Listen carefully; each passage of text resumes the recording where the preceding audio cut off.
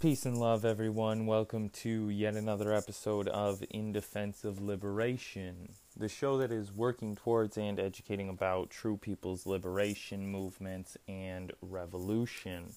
I'm your host, Josh. I use she, her pronouns, and I am here today to talk about the ongoing conflict, aka the ongoing genocide, as it should be clearly named, in Palestine against the Palestinian people by the state known as Israel. But we are also here to talk about the colonial connections, the actual foundations for what Israel is and, really where it came from, as well as the so-called democratic and freedom-loving states that we are taught to hold up and see with high esteem as somehow working towards the best effort and interest of the majority of the population, which, if you're paying attention, if you're looking into history, if you're watching anything, the news, social media, you can see clearly that these are lies from top to bottom. So we're here to debunk some lies, and this is going to be an introduction into a discussion, which I've tried to record multiple times now. It's a lot. It's a lot of information, and it's hard to find a way to put it together flowingly and fluently so that it doesn't just sound like a bombardment of data and dates and death tolls and awful, extremely violent, genocidal events and actions. But unfortunately, the more you look into history, the more you understand that that is really how the world has come to be what it is today, through colonialism, genocide, imperialism, and exploitation. So we're going to talk about that. We're going to introduce a couple things. We're going to throw a couple ideas on the table, and we're going to open them up in further discussions to come later. But for now, we're going to focus primarily on the early development of European colonialism and capitalism, as well as the expansionism and militarism, which led to the conquering of the Americas, Asia, and Africa. We're going to briefly talk about the rise of fascism. So we're going to talk about World War I, the capitalist crises, and World War II.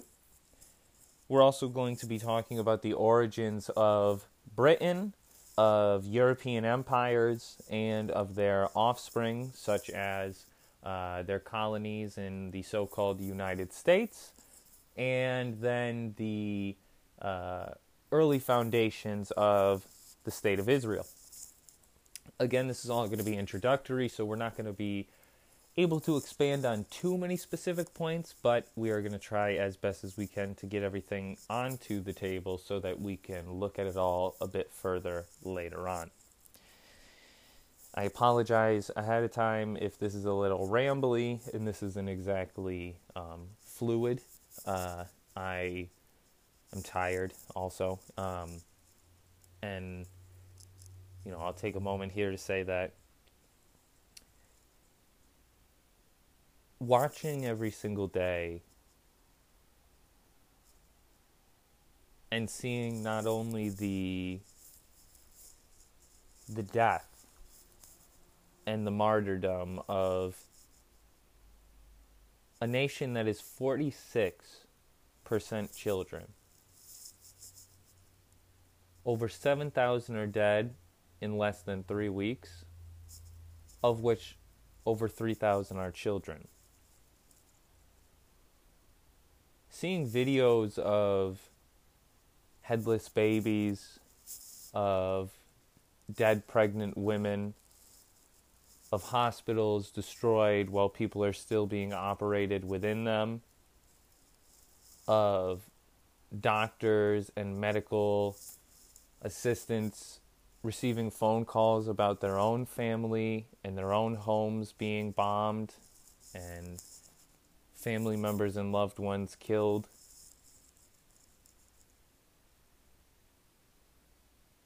it has really seriously taken a toll on me, and I know that sounds pretty pathetic coming from someone who is not actively watching the bombs drop on me, not actively suffering under this ethnic cleansing and genocidal campaign myself. But for those of us from the outside looking in,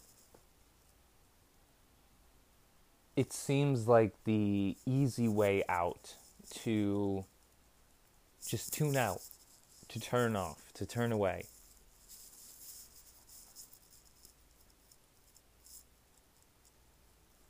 People close to me have, insisted that maybe it'd be good to take a break, to pause, to stop looking at this stuff.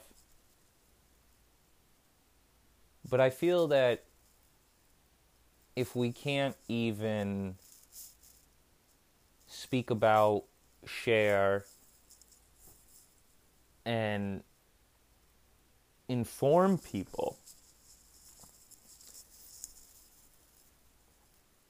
by spreading around these videos and these commentaries and these disastrous images, because if we don't, that's it. That's it for the Palestinians. They have no internet. They have no electricity. They're suffering under constant bombardment. They are kept in a concentration camp in Gaza and in the West Bank. Journalists are harassed and killed, like Shireen Abu Akleh, rest in power, an American Palestinian journalist, which the American government has done nothing to seek punishment for the IDF's outright assassination and planned killing of her. Along with this, we know that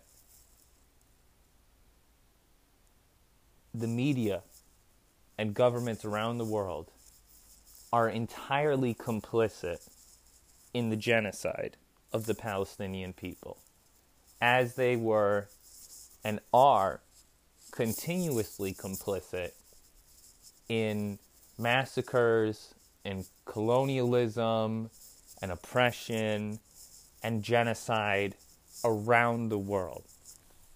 But here in Palestine, we have a very clear example, very evident example, that Israel's policies, practices, and procedures meet not only the vague and narrow definitions of the United Nations rules of genocide, the barriers by which one has to work within, but it constitutes genocide through a very visible and visceral, blind eye view. And it's terrible how many people are willing and able to support this genocide, either by passivity and apathy and turning away, or by outright complicity and support. Joe Biden and the U.S. government, the U.S. empire, is guilty in genocide. The European powers are guilty in genocide. The state of Israel and its leadership, as well as the settlers, are actively guilty and acting upon a genocidal campaign. Guilty of genocide by any stretch of the word, however you look at it. But as we know, Israel is not the first colonial power. It's not the first nation state to create itself in blood and occupation and to act as a colonial entity through war, through slavery, through concentration camps, through control of imports and exports, as well as diets. A complete and utter domination of Palestinian life. This is not an invention of the State of Israel. And so that's why I wanted to talk about the colonial connections, because we see a lot of excuses for Israel, or a lot of support for the State of Israel based on the suffering of the Jewish people, specifically based on the suffering that the Jewish people endured during World War II and the Holocaust and the rise of fascism in Europe. But if we look deep into history, we see that the Jewish people, along with the Arab peoples, the Palestinians and others, along with oppressed people in Asia generally, in Africa, and in the Americas, there has been a consistent effort to create a system by which one very specific group of people, an ever-decreasing and minuscule clique of bankers, CEOs, intelligence agencies, think tanks, politicians, police officers, militaries, corporations, and the like, who act using not only the state and public means, that is to mean the political, social, and economic institutions owned and controlled by the state, but also private endeavors in media, in education, in social organization, through religion, through all different means, music, art, all kinds of different forms. They manipulate and mask the true origin and the true character of our day-to-day lives in a mystique filled mainly with consumerism and distracting things, fueled by divisions based on racial, ethnic, national, religious, gender, sexual, or other divisions, such as class divisions specifically. They create all sorts of different boogeymen and groups and enemies for us to fight against. In one time period, it was the communists and the Soviets. And once again, Russia has made its way up to the top of the enemy list. Today we can think of the Chinese. We can also think of the Cubans and the Venezuelans and the Nicaraguans, specifically their governments, who are targeted, tarnished, slandered. Folks are miseducated about and misinformed about, and they are turned, them being the revolutionary peoples and governments around the world, are turned into an enemy. And one needn't be revolutionary to make this list. The different groups that have come into existence, whether they be the Zionists, whether they be religious extremists, whether they be fascists, whether they be opportunists, anyone who is willing to destabilize and create a situation of chaos whereby imperialism can swoop in and, save the day, will be armed to the teeth and funded to do so in order to always have an enemy, in order to constantly be producing what it is that the colonial powers, from Israel to Nazi Germany to fascist Italy to Portugal to colonial Spain to Britain to France to the United States, what they do best, which is weapons production, wage and labor exploitation, land theft, resource extraction, and wealth accumulation. So now that we kind of have this across, let's ask ourselves, what is happening today in Palestine? Is it new? Is it something we've not seen before? Or is it, as we just explained, a part of a continual process that has gone on for thousands of years, whereby oppressing and exploiting classes have dominated and controlled, massacred and enslaved oppressed people around the world and exploited them in order to further enrich and empower this ever-decreasing clique of the ruling class. When we look at this history, if we agree that this is not new, when we look to history, starting here at the period where settler colonialism became a fundamental characteristic of capitalist and colonial nations and empires, leaving aside thousands of years of history of class oppression, class struggle, and all sorts of exploitative and oppressive means to do so.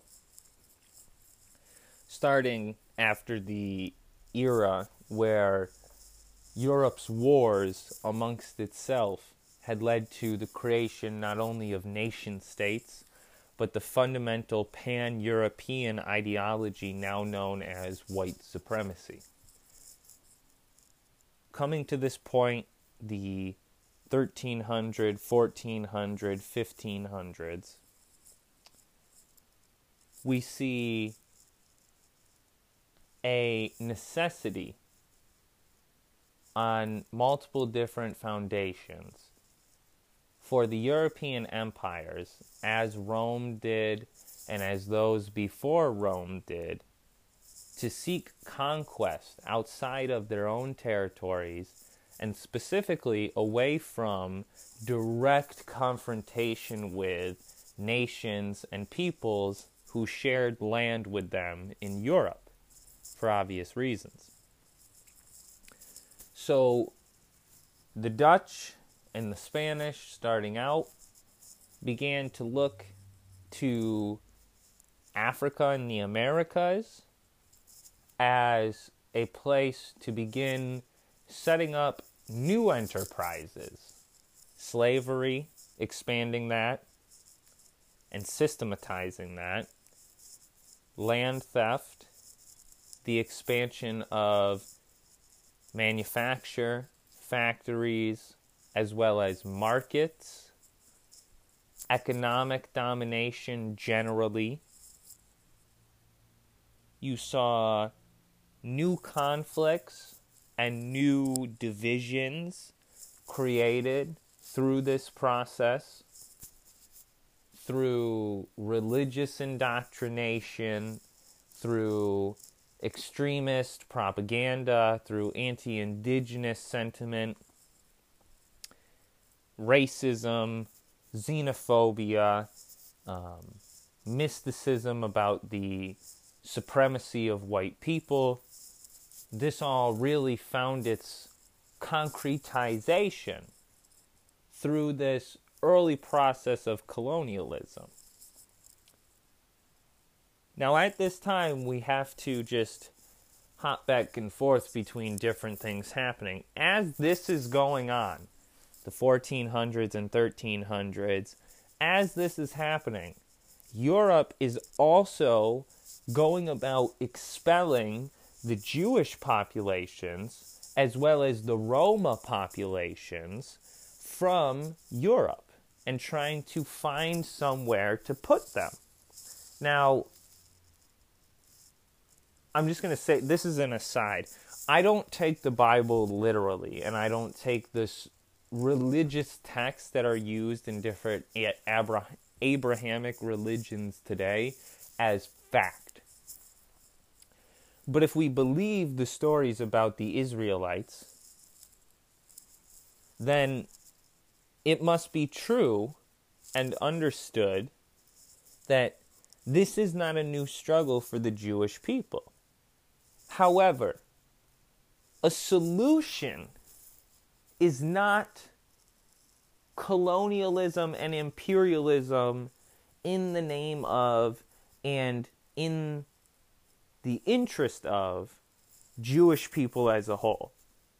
But it is revolutionary upheaval and struggle and organization of the Jewish people along with oppressed people around the world to overthrow imperialist and colonial regimes, not to create its own state to go ahead and exploit and oppress the Palestinians.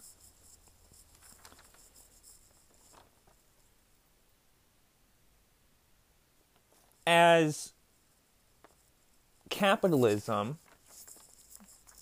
a system by which the factories, land, agricultural production, resources, education, health systems, housing, all of it, the means of production, what goes into creating society, is owned privately by a small, again, ever decreasing, like every single day there's less and less people who can really be called capitalists or the ruling class, who oppress and exploit everybody else. The early foundations of that were colonialism. The only way that these classes, these groups, these people could have amassed this much wealth was through colonial enterprises. And the logic of imperialism, again, dates back to Rome and pre-Rome. But capitalism, imperialism, is of a different sort. And the colonialism that exists today looks very different to the colonialism that existed, say, during the 14 and 1500s, which looks very different to the colonialism and imperialism of the Roman Empire. The reason why I bring this up is because at the same time, the same logic holds true for colonial, imperial, and capitalist empires. That is, in order to gain power, to gain imperial domination, one has to steal from, exploit, and oppress another people outside of one's own nation, along with the people that are being oppressed within one's nation. One has to look outside of that nation and oppress and exploit another land.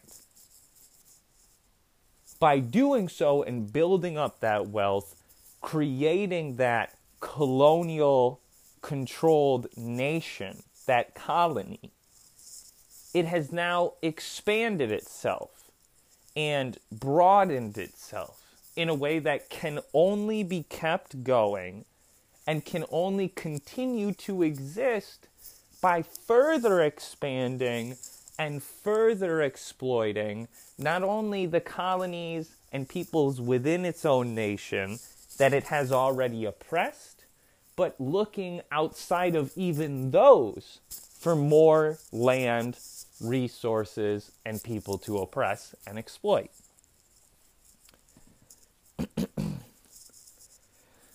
So the exploitation in Europe and early capitalist societies is the same form in a different variant of exploitation that existed in colonial enterprises in Africa, in Asia, in Latin America. The difference being, it was the ruling class reassessing and redeveloping ways to stay in power.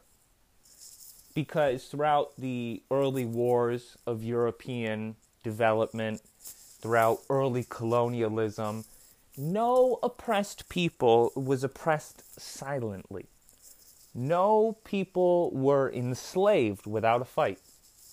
And so the ruling classes had to learn time and time again how to keep down revolutions, how to keep down revolts, how to enslave people and manipulate people and control people, how to dominate their economies, how to steal their resources, how to destroy their political institutions and their social movements, and to actually fully envelop the oppressed people into the ideology and the existence of the mother nation, of the colonial power.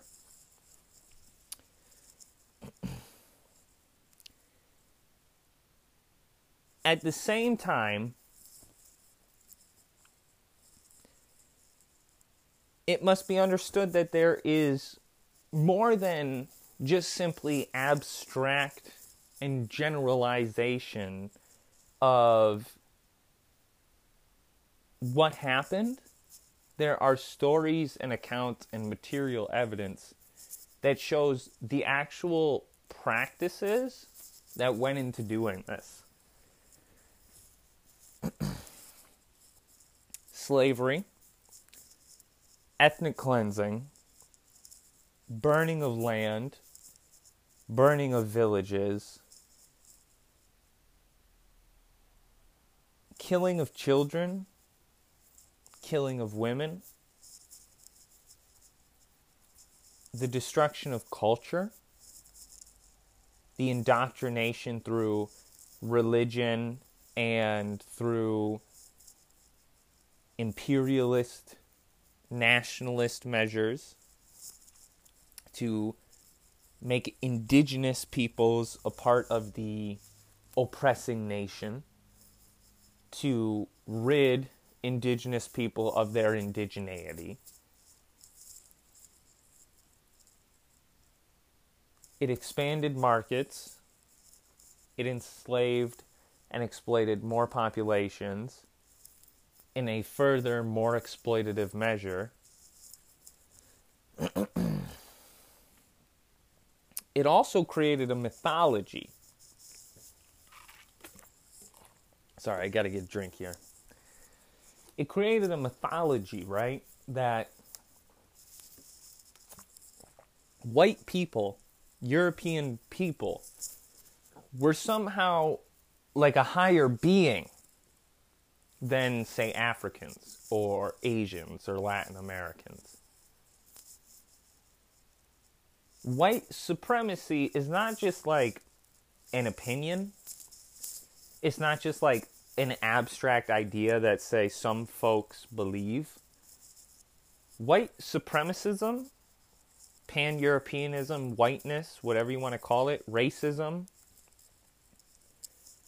is a way with which people are taught to view the world so that as information comes into their mind, it goes through the filter of racist ideas and beliefs, which then concoct and construct a conclusion as to why the world is the way that the world is. Example, why have African people been colonized? According to white supremacist ideology, it is because white people are of a higher being, of a higher echelon of existence. They have higher intellect. They are more civilized. Again, these racist ideas. And therefore, because of that, they have the right to conquest, to civilize uncivilized peoples, aka non-white people, non-Europeans, because Europeans and white people are of a higher being, a higher existence. That is not just an opinion. That is a belief system. That's a worldview. That is a fundamental lens by which a sizable portion of the world's population views the world. Even if they don't fully support that, it is subconsciously built in to the way that each and every single one of us sees the world. And has been for thousands of years. That is why it's more than just some idea that one person or a few people have. It is a system. It is a structure. Because it is also supported by active material forms of oppression, exploitation, and impoverishment, as well as genocide. It's not just like everybody lives equally amongst themselves and, you know, in their own lands, doing their own thing however they want, and then racism comes along.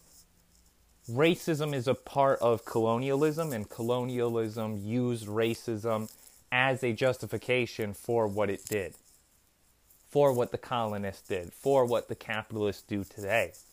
Racism is still a justification. It also served a very important role, which also goes along with imperial and capitalist logic, which is that monopolization, the creation of one or a few nations, corporations, people, what have you, that dominate all other institutions, nations, people, what have you. If you look at the banks today, there are, let me look it up right now actually, so I don't get this wrong.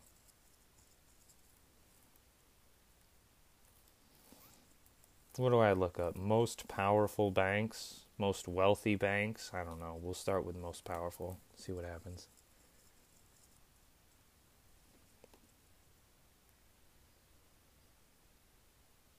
The 10 biggest banks in the world. All right. So we have the Industrial and Commercial Bank of China, China Construction Bank Corp., J.P. Morgan Chase & Co., Bank of America Corp., Wells Fargo, Citigroup, BNP Paribas, HSBC Holdings, Banco Santander, China Merchants Bank, etc. All of these, and then you also have the Morgan Stanley and the Royal Bank of Canada. Now, the reason why I mention these is because every single one of these fucking banks, I have more to do in research of the banks in China, but we'll say specifically here the banks of the United States, the UK, and other capitalist nations are all monopolies, which means that they absorbed and bought out and merged with, whatever term they wanted to use, every other bank, basically, that has ever existed. And they now dominate and dictate over the banking industry. The reason why that is important is because nothing gets done without money. The reason why Israel is able to commit genocide is because of money. The reason why the United States is continuing to dominate over the world, even against the rise of China, is because of not only money, but the military strength that money buys, right? Same with Israel. And when you look at the way in which the world is dominated today, it is not explicitly and specifically through military means, although that is certainly a part of it. The U.S. has 800 military bases. That's not a part of it. But it's through banking.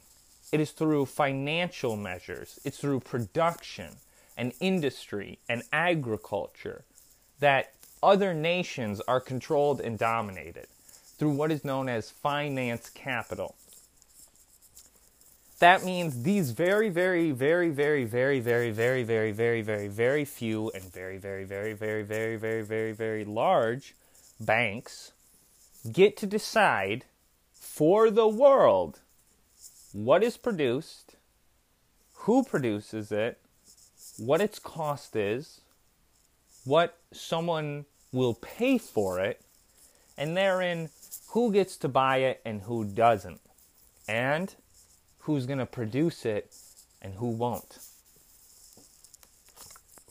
You don't see the children of the Rothschilds and the Morgans and the politicians and the intelligence agents and the police officers going out and being forced to work in a mine, to extract resources from the ground, to work in a factory or a sweatshop.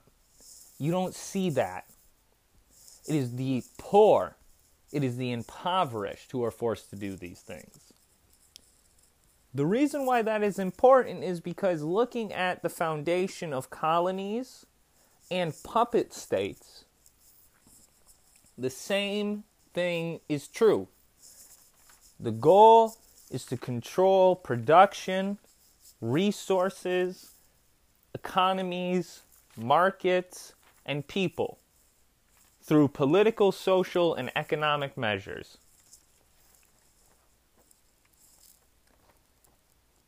As we come into the 17 and 1800s, we see not only an ever-increasing rise in anti-Semitism, but an ever-increasing rise in conflicts and clashes, not only between peoples within Europe or peoples within their own nations, so to say, but in colonial territories between colonial powers. You see the wars between Britain and France over, for example, Turtle Island. You see the wars between the Spanish and the British, the wars between the different colonial powers in the Americas, then in Africa and in Asia. We see the Spanish-American War. We see the Prussian-German, what is it? I'm trying to think here, because it's the war, what is it? The Franco-Prussian War, right? Yep, Franco-Prussian War. You see all these different wars happening both within the actual colonial powers, within the actual European nations, but ever increasingly you see the expansion of wars also in colonies. And these wars led to a couple different things. One, it led to class contradictions, whereby some of the population within the colonies fought with the colonizing powers, and some fought against them. Others chose an opposing colonizing force, say those who fought with the French versus the British, or those who fought with the British instead of the Spanish, or those who fought with the Spanish instead of the Dutch, or those, you see what I mean? It was a very clear contradictory point whereby oppressed people were so limited in their ability to actually heave off the colonial powers that many of them were forced to either flee or, into exile, were imprisoned, were killed, or were forced to assimilate into the society created by whatever colonial power won out.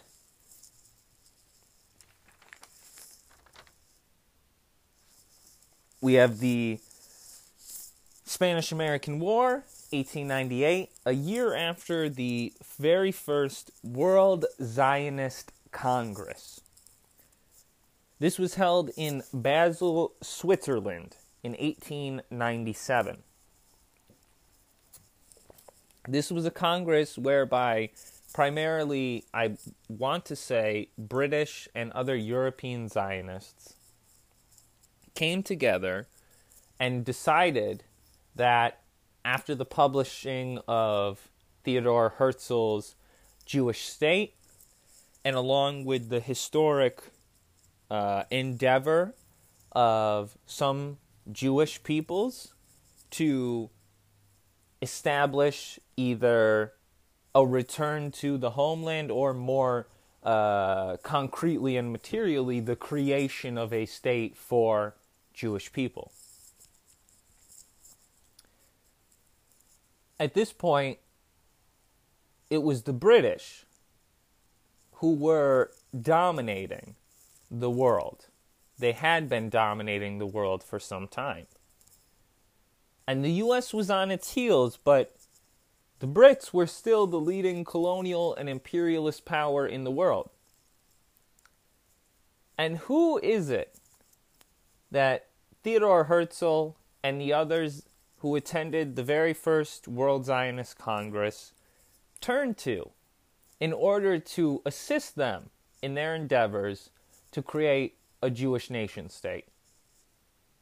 They turned to the British, who at that time were actively colonizing over 50% of the world, actively enslaving and oppressing millions of people, and asked them to go ahead and colonize a land for the Jewish people to turn into their own homeland. They decided between, I want to say here, let me look. They had a couple different nations that they wanted to choose between.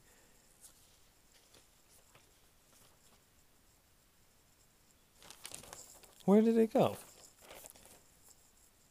Oh, they chose between Madagascar, Uganda, Alaska, Argentina, and Palestine, amongst others. And they landed on Palestine for a couple different reasons. One, its historic connections to the stories and the I don't want to be offensive, but I don't believe, I don't believe in God. I don't believe in these stories. But anyways, in the historical traditions of the Jewish people, this land they claim as their own. But also because of this practical purpose that it was the British and the colonial powers who could be used as a bridge to actually seizing that land. As the situation was, there was a small Jewish population already in Palestine. At the turn of the 1900s, you have a sizable emigration and self-exiling in some cases, of Jewish populations from Eastern Europe and Russia. You have many pogroms, many extremely violent attacks of Jewish and Roma people throughout Eastern Europe and Russia that led to some immigrating and settling in Palestine, seizing land from Palestinian peoples who either were absentee landlords and buying up the land in the effort known as, let me see, where is it? Operation Buy a State, where they bought land from absentee landlords, which they call land redemption or Judifying the land. This is still an effort that goes on to today. And a lot of this land was turned into cooperative Jewish settlements as an attempt, I believe, to not only bolster support for this settlement, as it was not explicitly yet a class society to some who saw it as a reestablishment of the Jewish homeland, but also to placate to socialist ideas, which were ever growing at this time throughout not only Eastern Europe and Russia, but also Asia and the United States and Europe outside of Eastern Europe. So anyways, that's just an aside. But at this point, you start to have the failed revolution in Russia, which led to Jewish people fleeing from there and fleeing violence there. And you also have some of the earliest attempts by the Zionist movement to actually seize land legally from those who dominated it. But it was World War I that really threw things in the Zionists' favor. So again, when we're talking about colonial powers and how they actually fundamentally create themselves, how they come into being, war is one of the most constant and consistent forms of expansion and concretization for colonial nation states, for capitalist powers. If you look at the history of colonialism and capitalism and imperialism, it has gone from war to war to war to war. But we have to understand that some of these wars are wars against colonial powers within their own lands. Some of these are wars against oppressed people within colonial European nations. Some of these are wars against populations of indigenous people within nations that are being colonized. Some of these are wars between colonizing powers inside of colonized nations. And some of these are wars that are funded and fomented between colonized and colonial nations. Or I should say, between colonized peoples and nations and themselves, which leads towards the ability and opportunity for the actual oppressing nations, the mother countries, the imperialist powers, to swoop in and further dominate, further exploit, and further oppress the people. So, war, what is it good for? Well, first of all, seizing of land.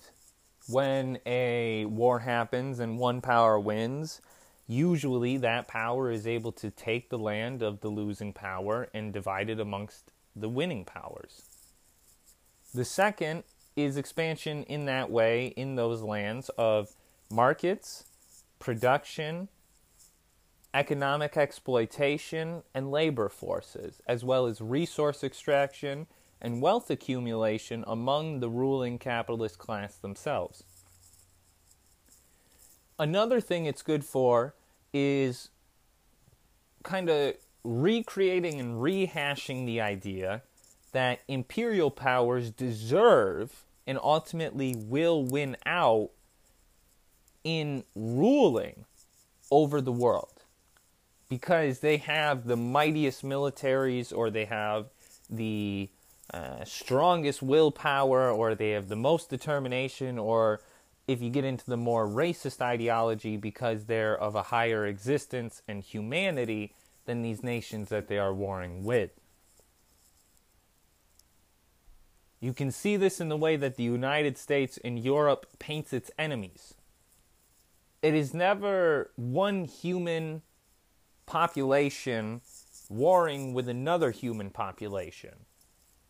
It is the moral good guy and protagonist of society, the Europeans, the white people, against the protagonist, the immoral, the backward, the animalistic, the beast-like. Still to this day, when you see what has been said about Russians, when you see what is said about Chinese, when you see what is said about Africans, when you see what is said about Latin Americans, when you see what is said about the indigenous, and about non-white, non-European, non-Catholic Protestant people, non-men as well, it is still an extremely racist, bigoted, backward mentality that goes into viewing the world. It has a strict binary of good guy versus bad guy. This too is a part of war.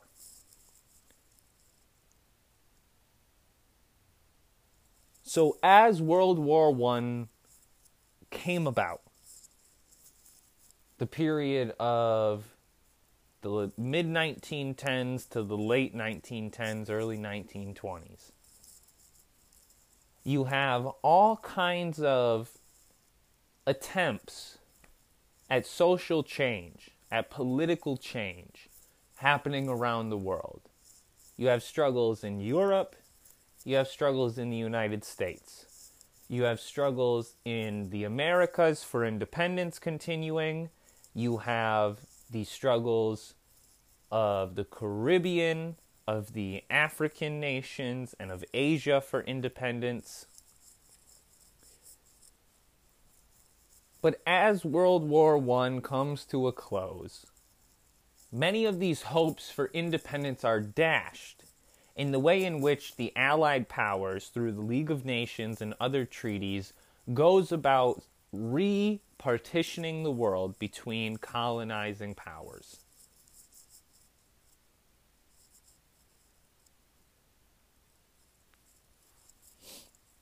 You have one group who has colonized the world, who then gets to go on and divide the world once again amongst itself, creating not only a binary of colonizing versus colonized, but also creating a retributive and revenge-like incentive for those powers who lost, who weren't able to create colonial nations and empires, who then sought out wanting their, what they believed, just take at the world. You know, their attempt to create a colonial enterprise. In 1917, right before the end of the war, you have a letter which is sent from Alfred Balfour to, what's his first name? He's a Rothschild. Anyways, it is a letter which is essentially used as a founding document for the Zionist movement and the foundation of Israel, that states one sentence that is quoted quite clearly and often: Her Majesty's government views with favor the creation of a Jewish homeland in the state, of a Jewish homeland in Palestine. And it goes on to say, without, however, interrupting or attacking and destroying the already inhabiting population. A couple things with this. One, it names the nation as Palestine, therefore already setting the argument straight, which is that it is Palestine, it is a home for the Palestinians. The second thing, contradictorily, I don't know. Anyways, in opposition to that, they also went on to create a already existing binary where Jewish people were the primary citizenry and non-Jewish people, the way that the Palestinians were described, non-Jewish inhabitants, as the secondary or second-class citizenry. in their own home.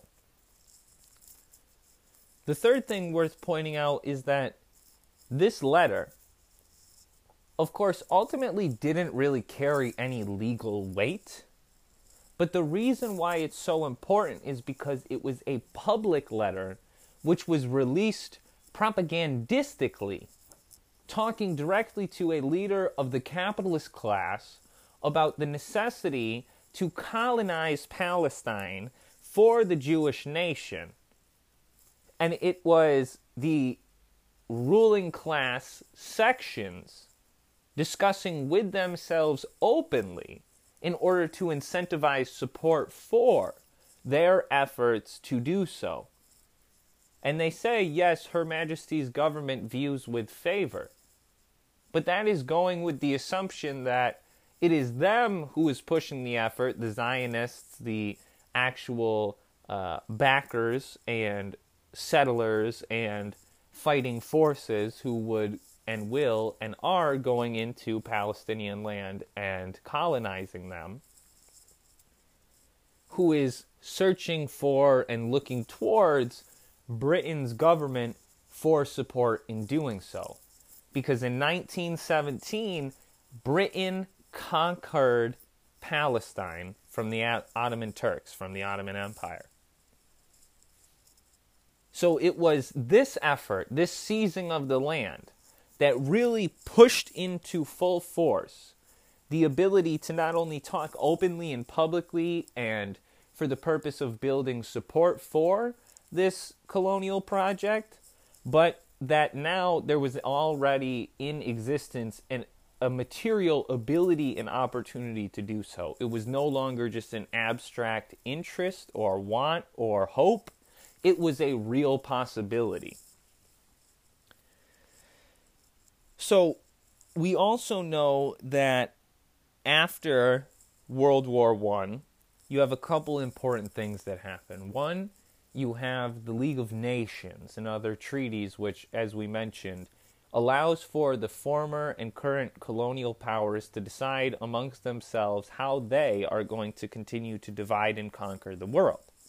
There were no Africans present, there were no Asians present, there were no Latin Americans present, no people from the Caribbean, no indigenous people present who had a real ability to stand and say or work towards independence for their people and their nations. It was a colonial endeavor. Another thing that's important to mention is that after World War I, many nations, including what was known as the Weimar Republic, attempted to create a go-between between what was called at the time a Soviet system or a socialist system and a capitalist system.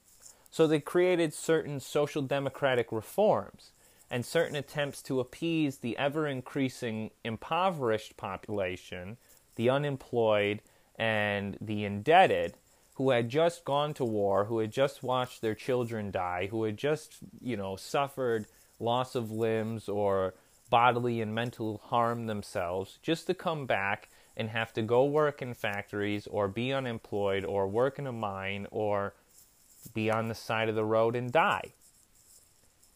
They didn't want a revolution. They didn't want what happened in the Soviet Union, in the Russian Revolution, to happen anywhere else in the world.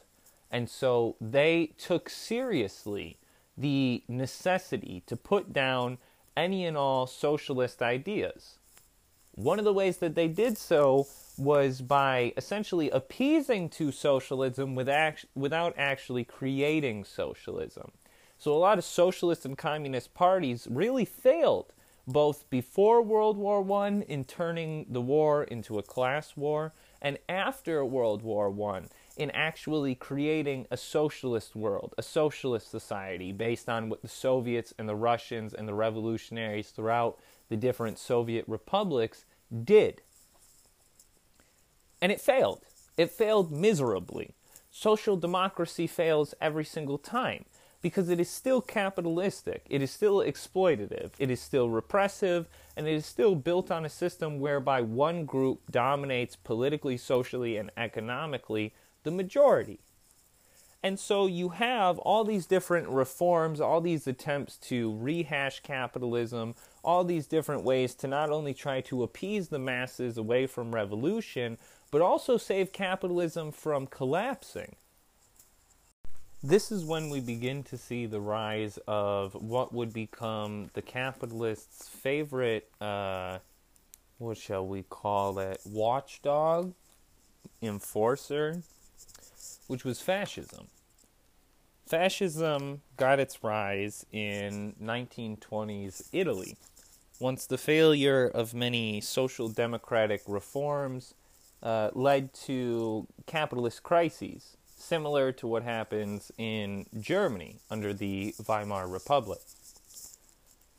During this time, a group of syndicalists coming from a kind of left anti-socialist lens, left anti-Soviet lens, felt that it was of their best interest to take allegiance with the capitalist class and to actually create a monopolistic state that enshrines itself and envelops itself with the capitalist system.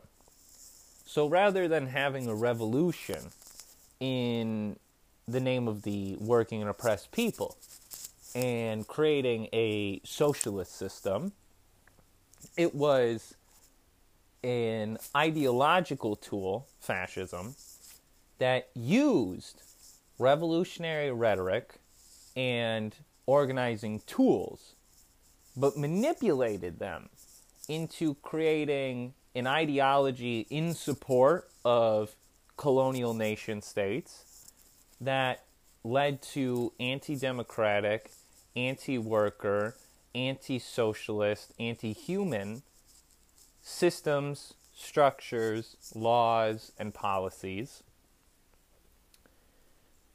And it was ultimately a class struggle, a final solution for the ruling class against the oppressed class. Fascism was capitalism's saving grace, not only because it supported the racist and mythological folklore ideology of white supremacism and the higher existence of European peoples or German peoples or what have you, but because the fascists directly sought relations with and worked directly hand in hand with the capitalist and industrialist class to remove any and all workers' rights, any and all organizations, socialist, communist, and anarchist parties, groups, or collectives. It destroyed democratic institutions, and it removed any and all power that had been fought for and placed in, through struggle, the hands of the people. It had been revoked and given back to the ruling class. Capitalism was in crises. And since fascism came to save the day, we know that class divisions, racism, ethno-nationalism, and reactionism further divided and led to an increase in violence between peoples, ethnicities, nationalities, religions, and nations. We know that during the early 1900s, Jim Crow, segregation, miscegenation laws, the Quota Act, Chinese exclusion, all kinds of anti-Asian immigration laws. You had harassment and oppression of Jewish, Irish, and other immigrant populations. You had violent mobs that would go into sizable, prominent black communities, into indigenous reservations, into Chinese communities, and attack people, lynch people, murder people. We know of the death of many who only died because of white supremacist violence. This was also on the rise against Jewish people, as we mentioned. And so, after the League of Nations, during this period, you had the mandate of Britain over Palestine. The same thing was happening in Palestine. You had a partition of the homeland of the Palestinian people, of which some were Jewish. So it's not as if they were excluding Jewish people. And Palestinians are also a Semitic people, meaning they weren't anti-Semitic. You had the partitioning of Palestine into a Jewish and an Arab side. You had the Sykes-Picot Agreement previous to this in 1916, which was almost identically followed. Rather than being split between Britain and France, it was split between Jewish and Arab. The Jewish people who pre-1922, before the World War, before the League of Nations, had 5% or less of the land, would go on eventually to be granted 56% of the land.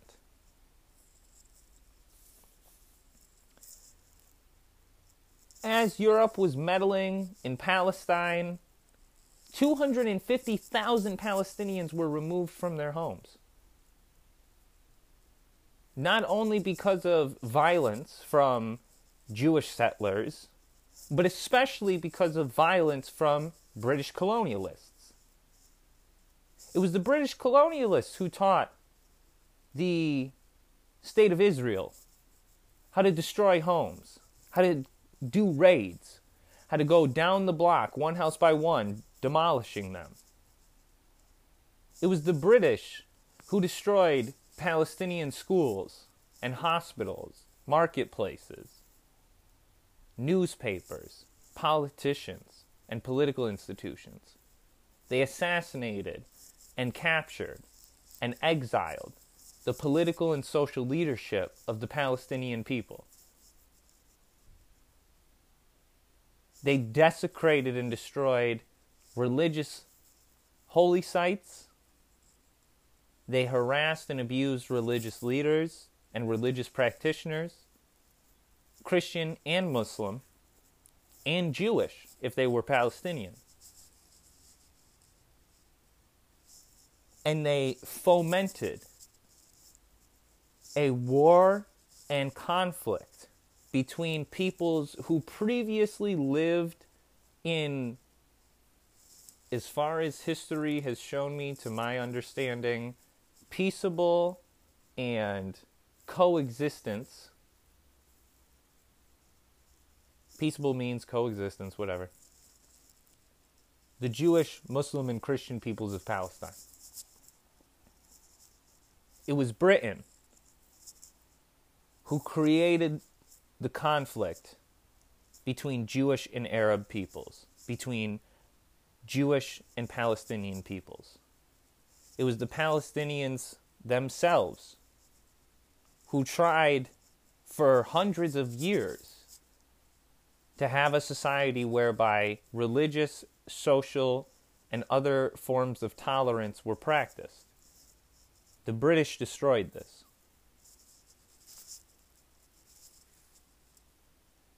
And it was the British who allowed the Zionists to use the name of Judaism, to use the name Jew,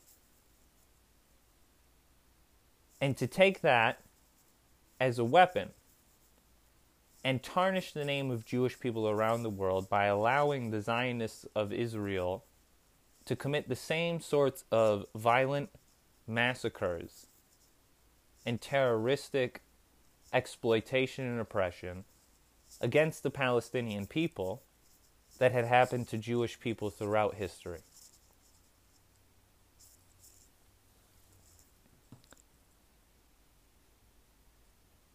So at the same time that fascism is getting a rise in Europe, the Palestinian people are losing more and more land, and the Zionist movement is granted more and more power through British colonialism.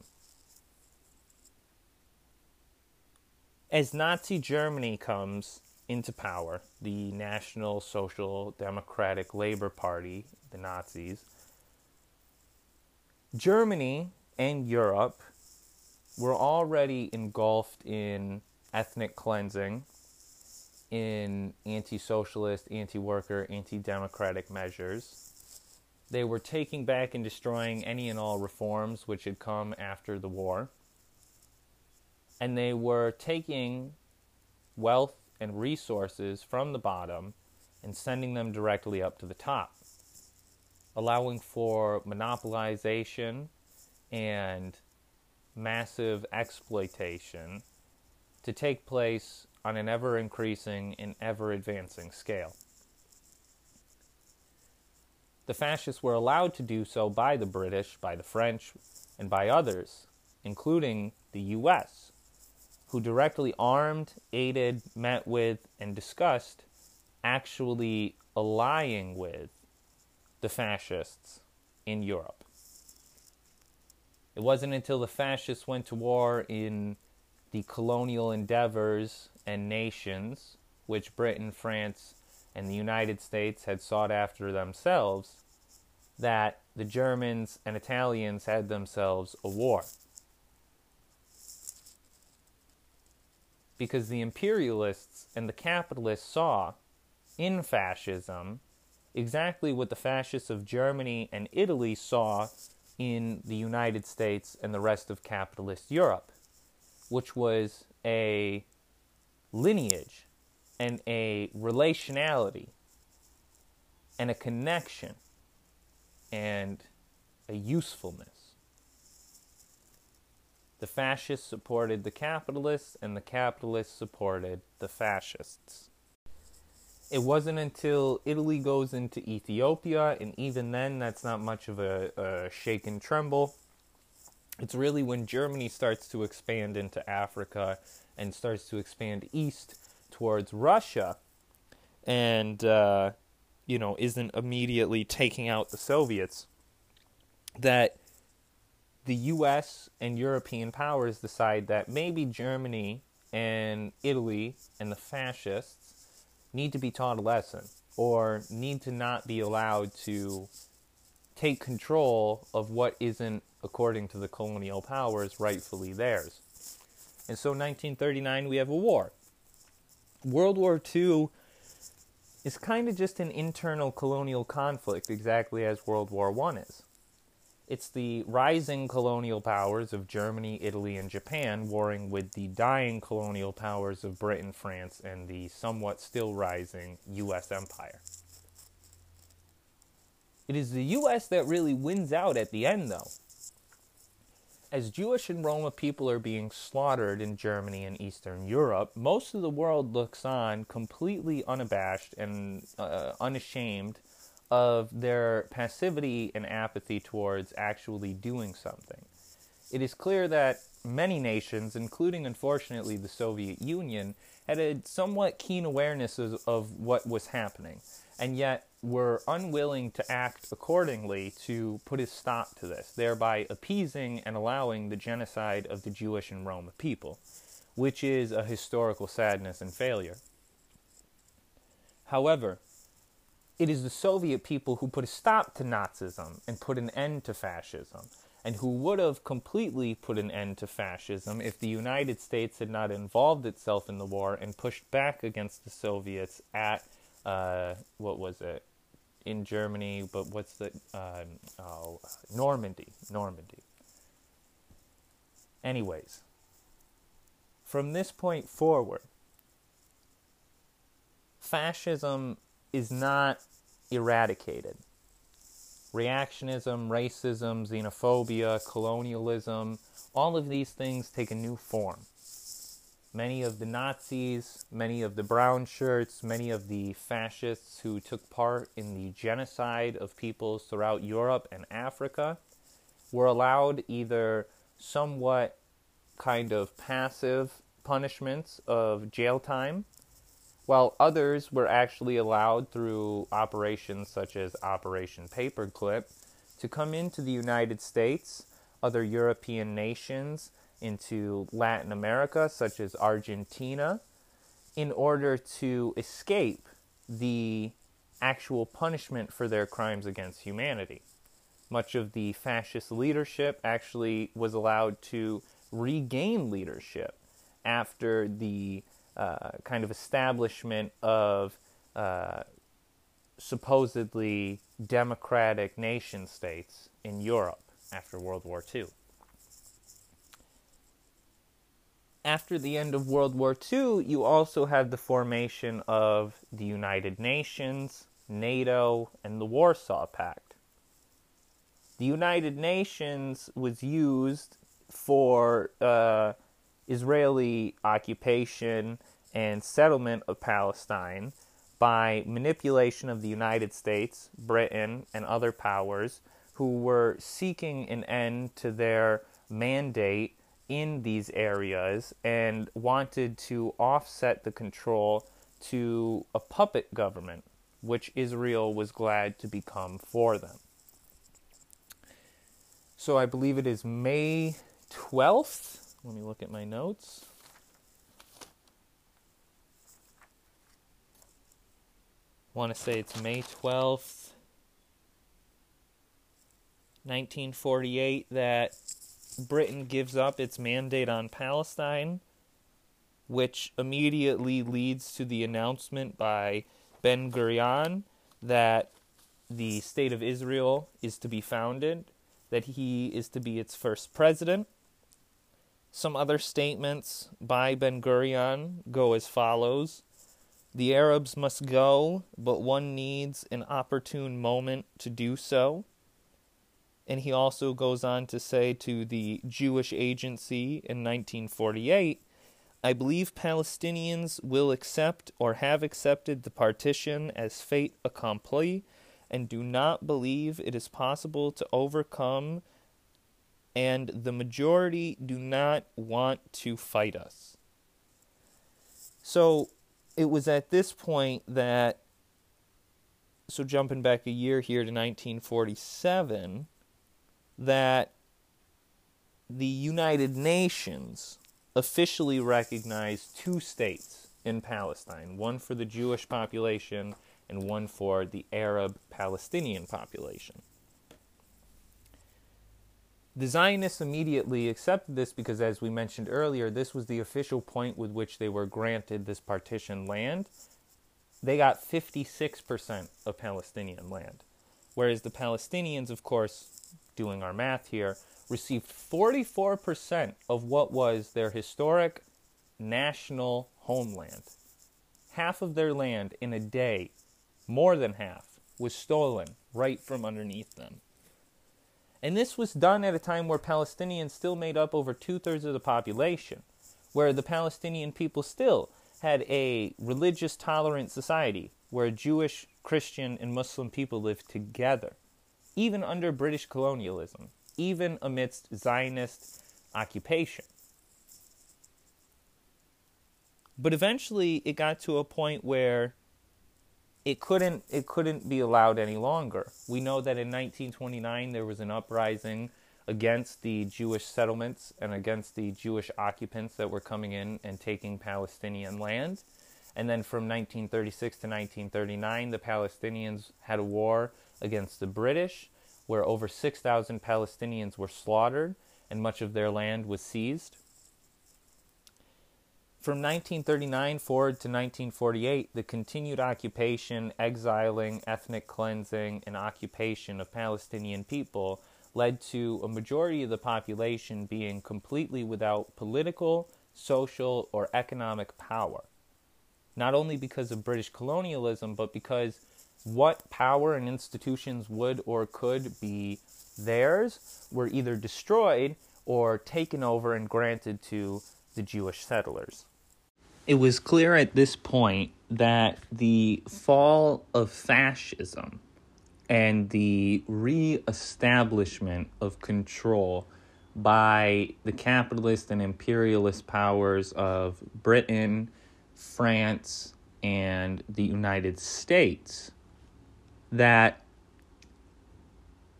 there was a need for a reassessment of how control and domination would be done. This also came because in 1949, the revolutionary people of the People's Republic of China successfully established their own nation, their own socialist project, against the tides of capitalist and imperialist advancement through the different economic measures and political fronts that they took in Europe, in the Americas, in Asia, and in Africa to rebuild, so to say, after they and the fascists destroyed most of the world. This was also another attempt for the colonial powers to redivide and reconquest the world. So what we now know as neocolonialism was coming about at the same time that the State of Israel was firmly established not only by the United Nations vote, but by the declaration of Ben-Gurion and what would come to be known as the Nakba, or translated into English, the catastrophe.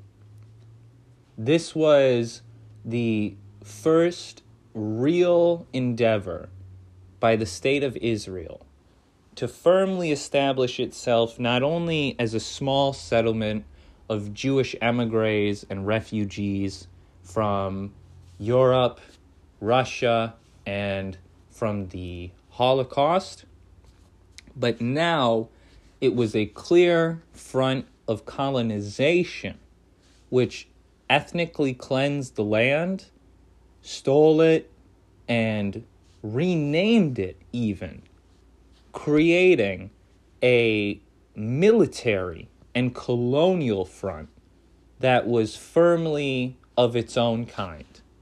Surely still directly connected to and a part of the colonial powers of Britain and the United States.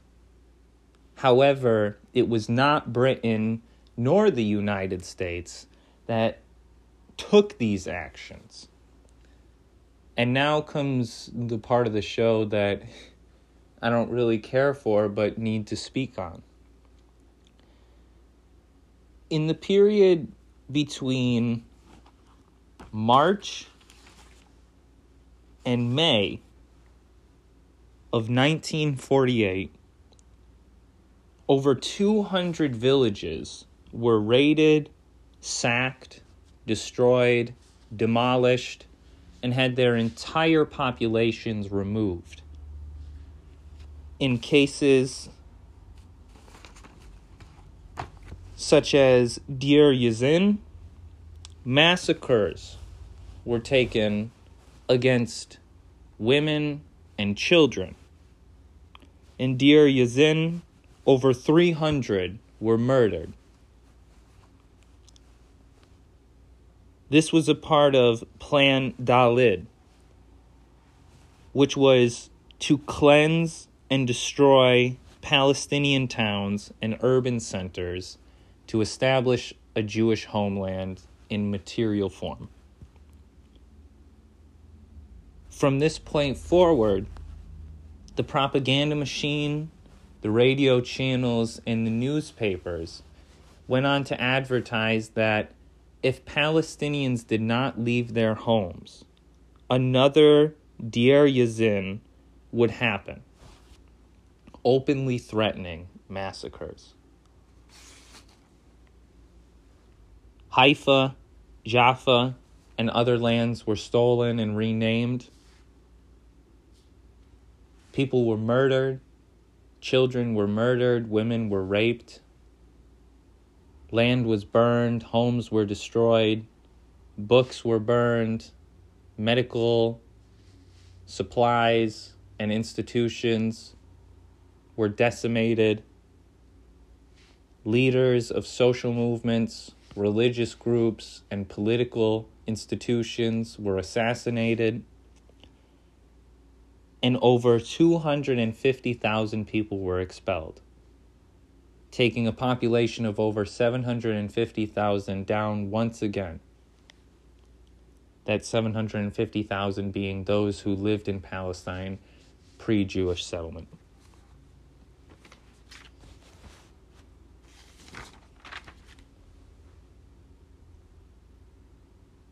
From this point forward, we have seen a complete capitulation by every single nation state, minus a few, who have allowed for the genocide of Palestinian people to take place. It also must be said that those who stand by silently are as complicit as those who openly acknowledge and support Zionist occupation and the genocide of the Palestinians.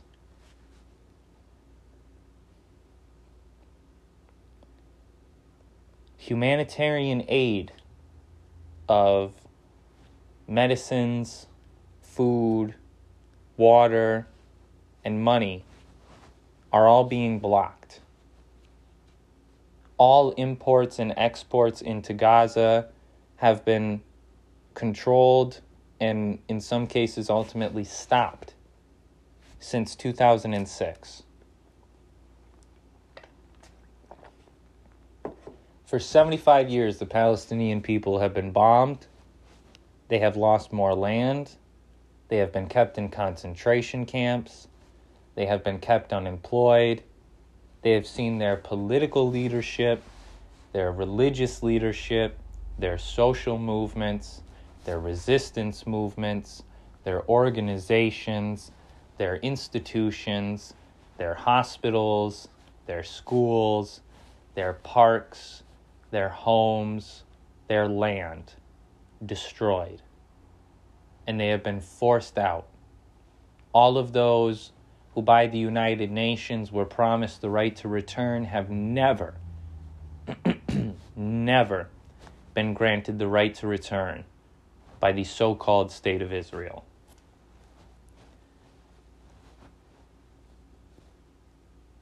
This is not a war, as to say, two equal parties on equal standing, engaging in conflict between one another.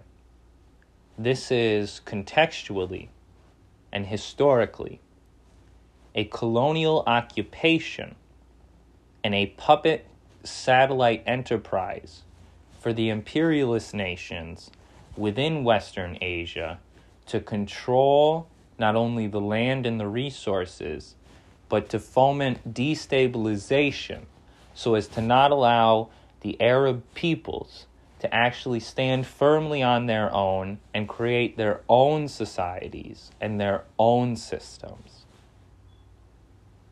This has been also advanced through the support of reactionary Arab regimes who oppress their own people. But speaking specifically of Palestine, this is a genocide, not a war. And the Palestinian people are fighting for their liberation and their survival.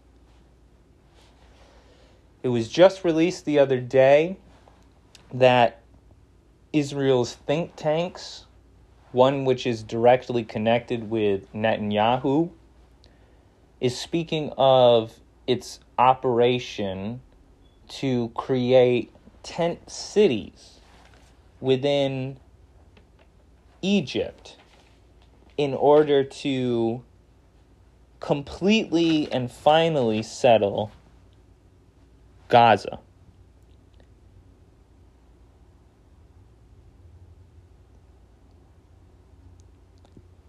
It is a policy and an objective of the Ministry of Intelligence, aka the Israeli government,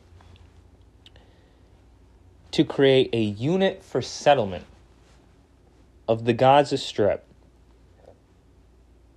to finally remove Palestinians from Gaza. The first step is to not only create the tent cities, but to push Palestinian people into the Sinai Peninsula of Egypt. The second is the construction of so-called humanitarian corridors to create the mirage that Israel is trying to aid the Palestinians there in Egypt.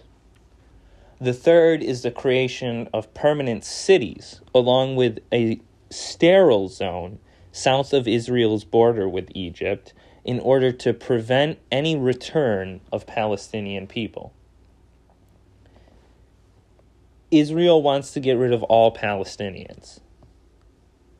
And it is clear that the United States, along with Europe and almost every other nation in the world, I would throw on here Russia and China, who even in their passive attempts to call for ceasefire, humanitarian aid, to try to prevent complete appeasement within, for example, the United Nations of the occupation, have not done what is necessary to end the occupation of Israel and to end the reactionary state of Israel once and for all.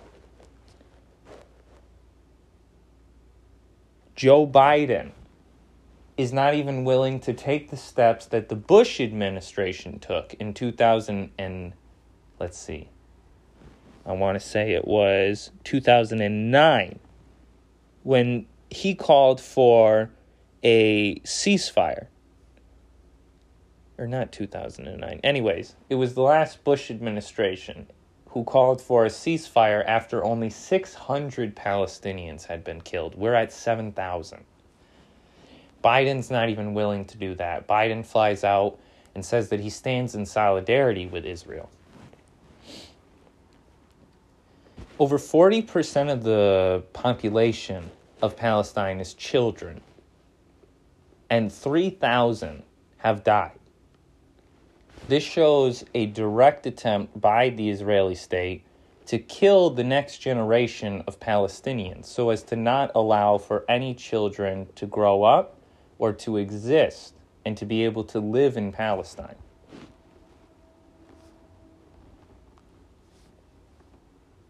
The media cannot control the narrative anymore, though.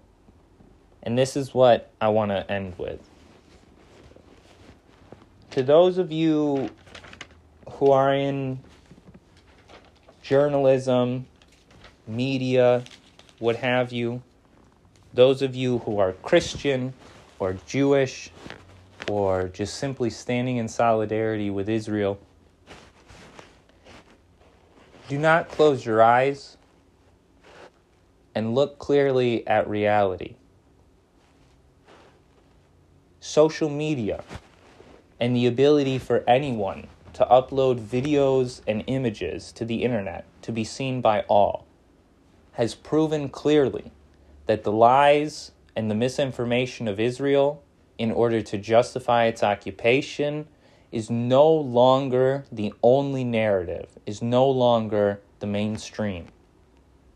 And when we look at the millions of people who are protesting and demonstrating, organizing in support and solidarity of Palestinian liberation, we must see clearly the contradiction between any and all protests or demonstrations in support for the state of Israel. Look at the difference. The people of the world understand clearly that Palestine represents a call for all of humanity to finally and forever end occupation and oppression once and for all. The Palestinian people cannot fight this alone, though. And the Palestinian people will, like many indigenous people before them, like Africans, Asians, Americans, indigenous folks from Turtle Island, First Nation peoples, Hawaiians, the Filipinos, etc., the Puerto Ricans, the Taino, like those before them. The Palestinian people will continue to suffer an ongoing genocide up until the point of either first, their complete and utter non-existence, or second, a resounding and concrete force in support and solidarity with their liberation to put an end to the occupation of Palestine. We must look to history, such as the fight against apartheid South Africa and other nations like Rhodesia, who, through many different measures, of which some I can't explicitly speak to, were put to stop, to an end. They were finalized. But we know that even those histories have created their own offspring, their own contradictions. And in today's Africa, in today's South Africa, in today's Latin America, in today's Caribbean, in today's Asia, independence has not necessarily meant liberation.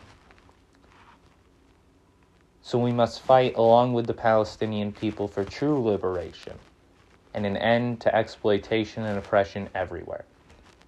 All power to the Palestinian people, all power to their national liberation struggle, and to those who are actively fighting around the world to see an end to occupation everywhere. Long live revolution. All power to the people. Peace.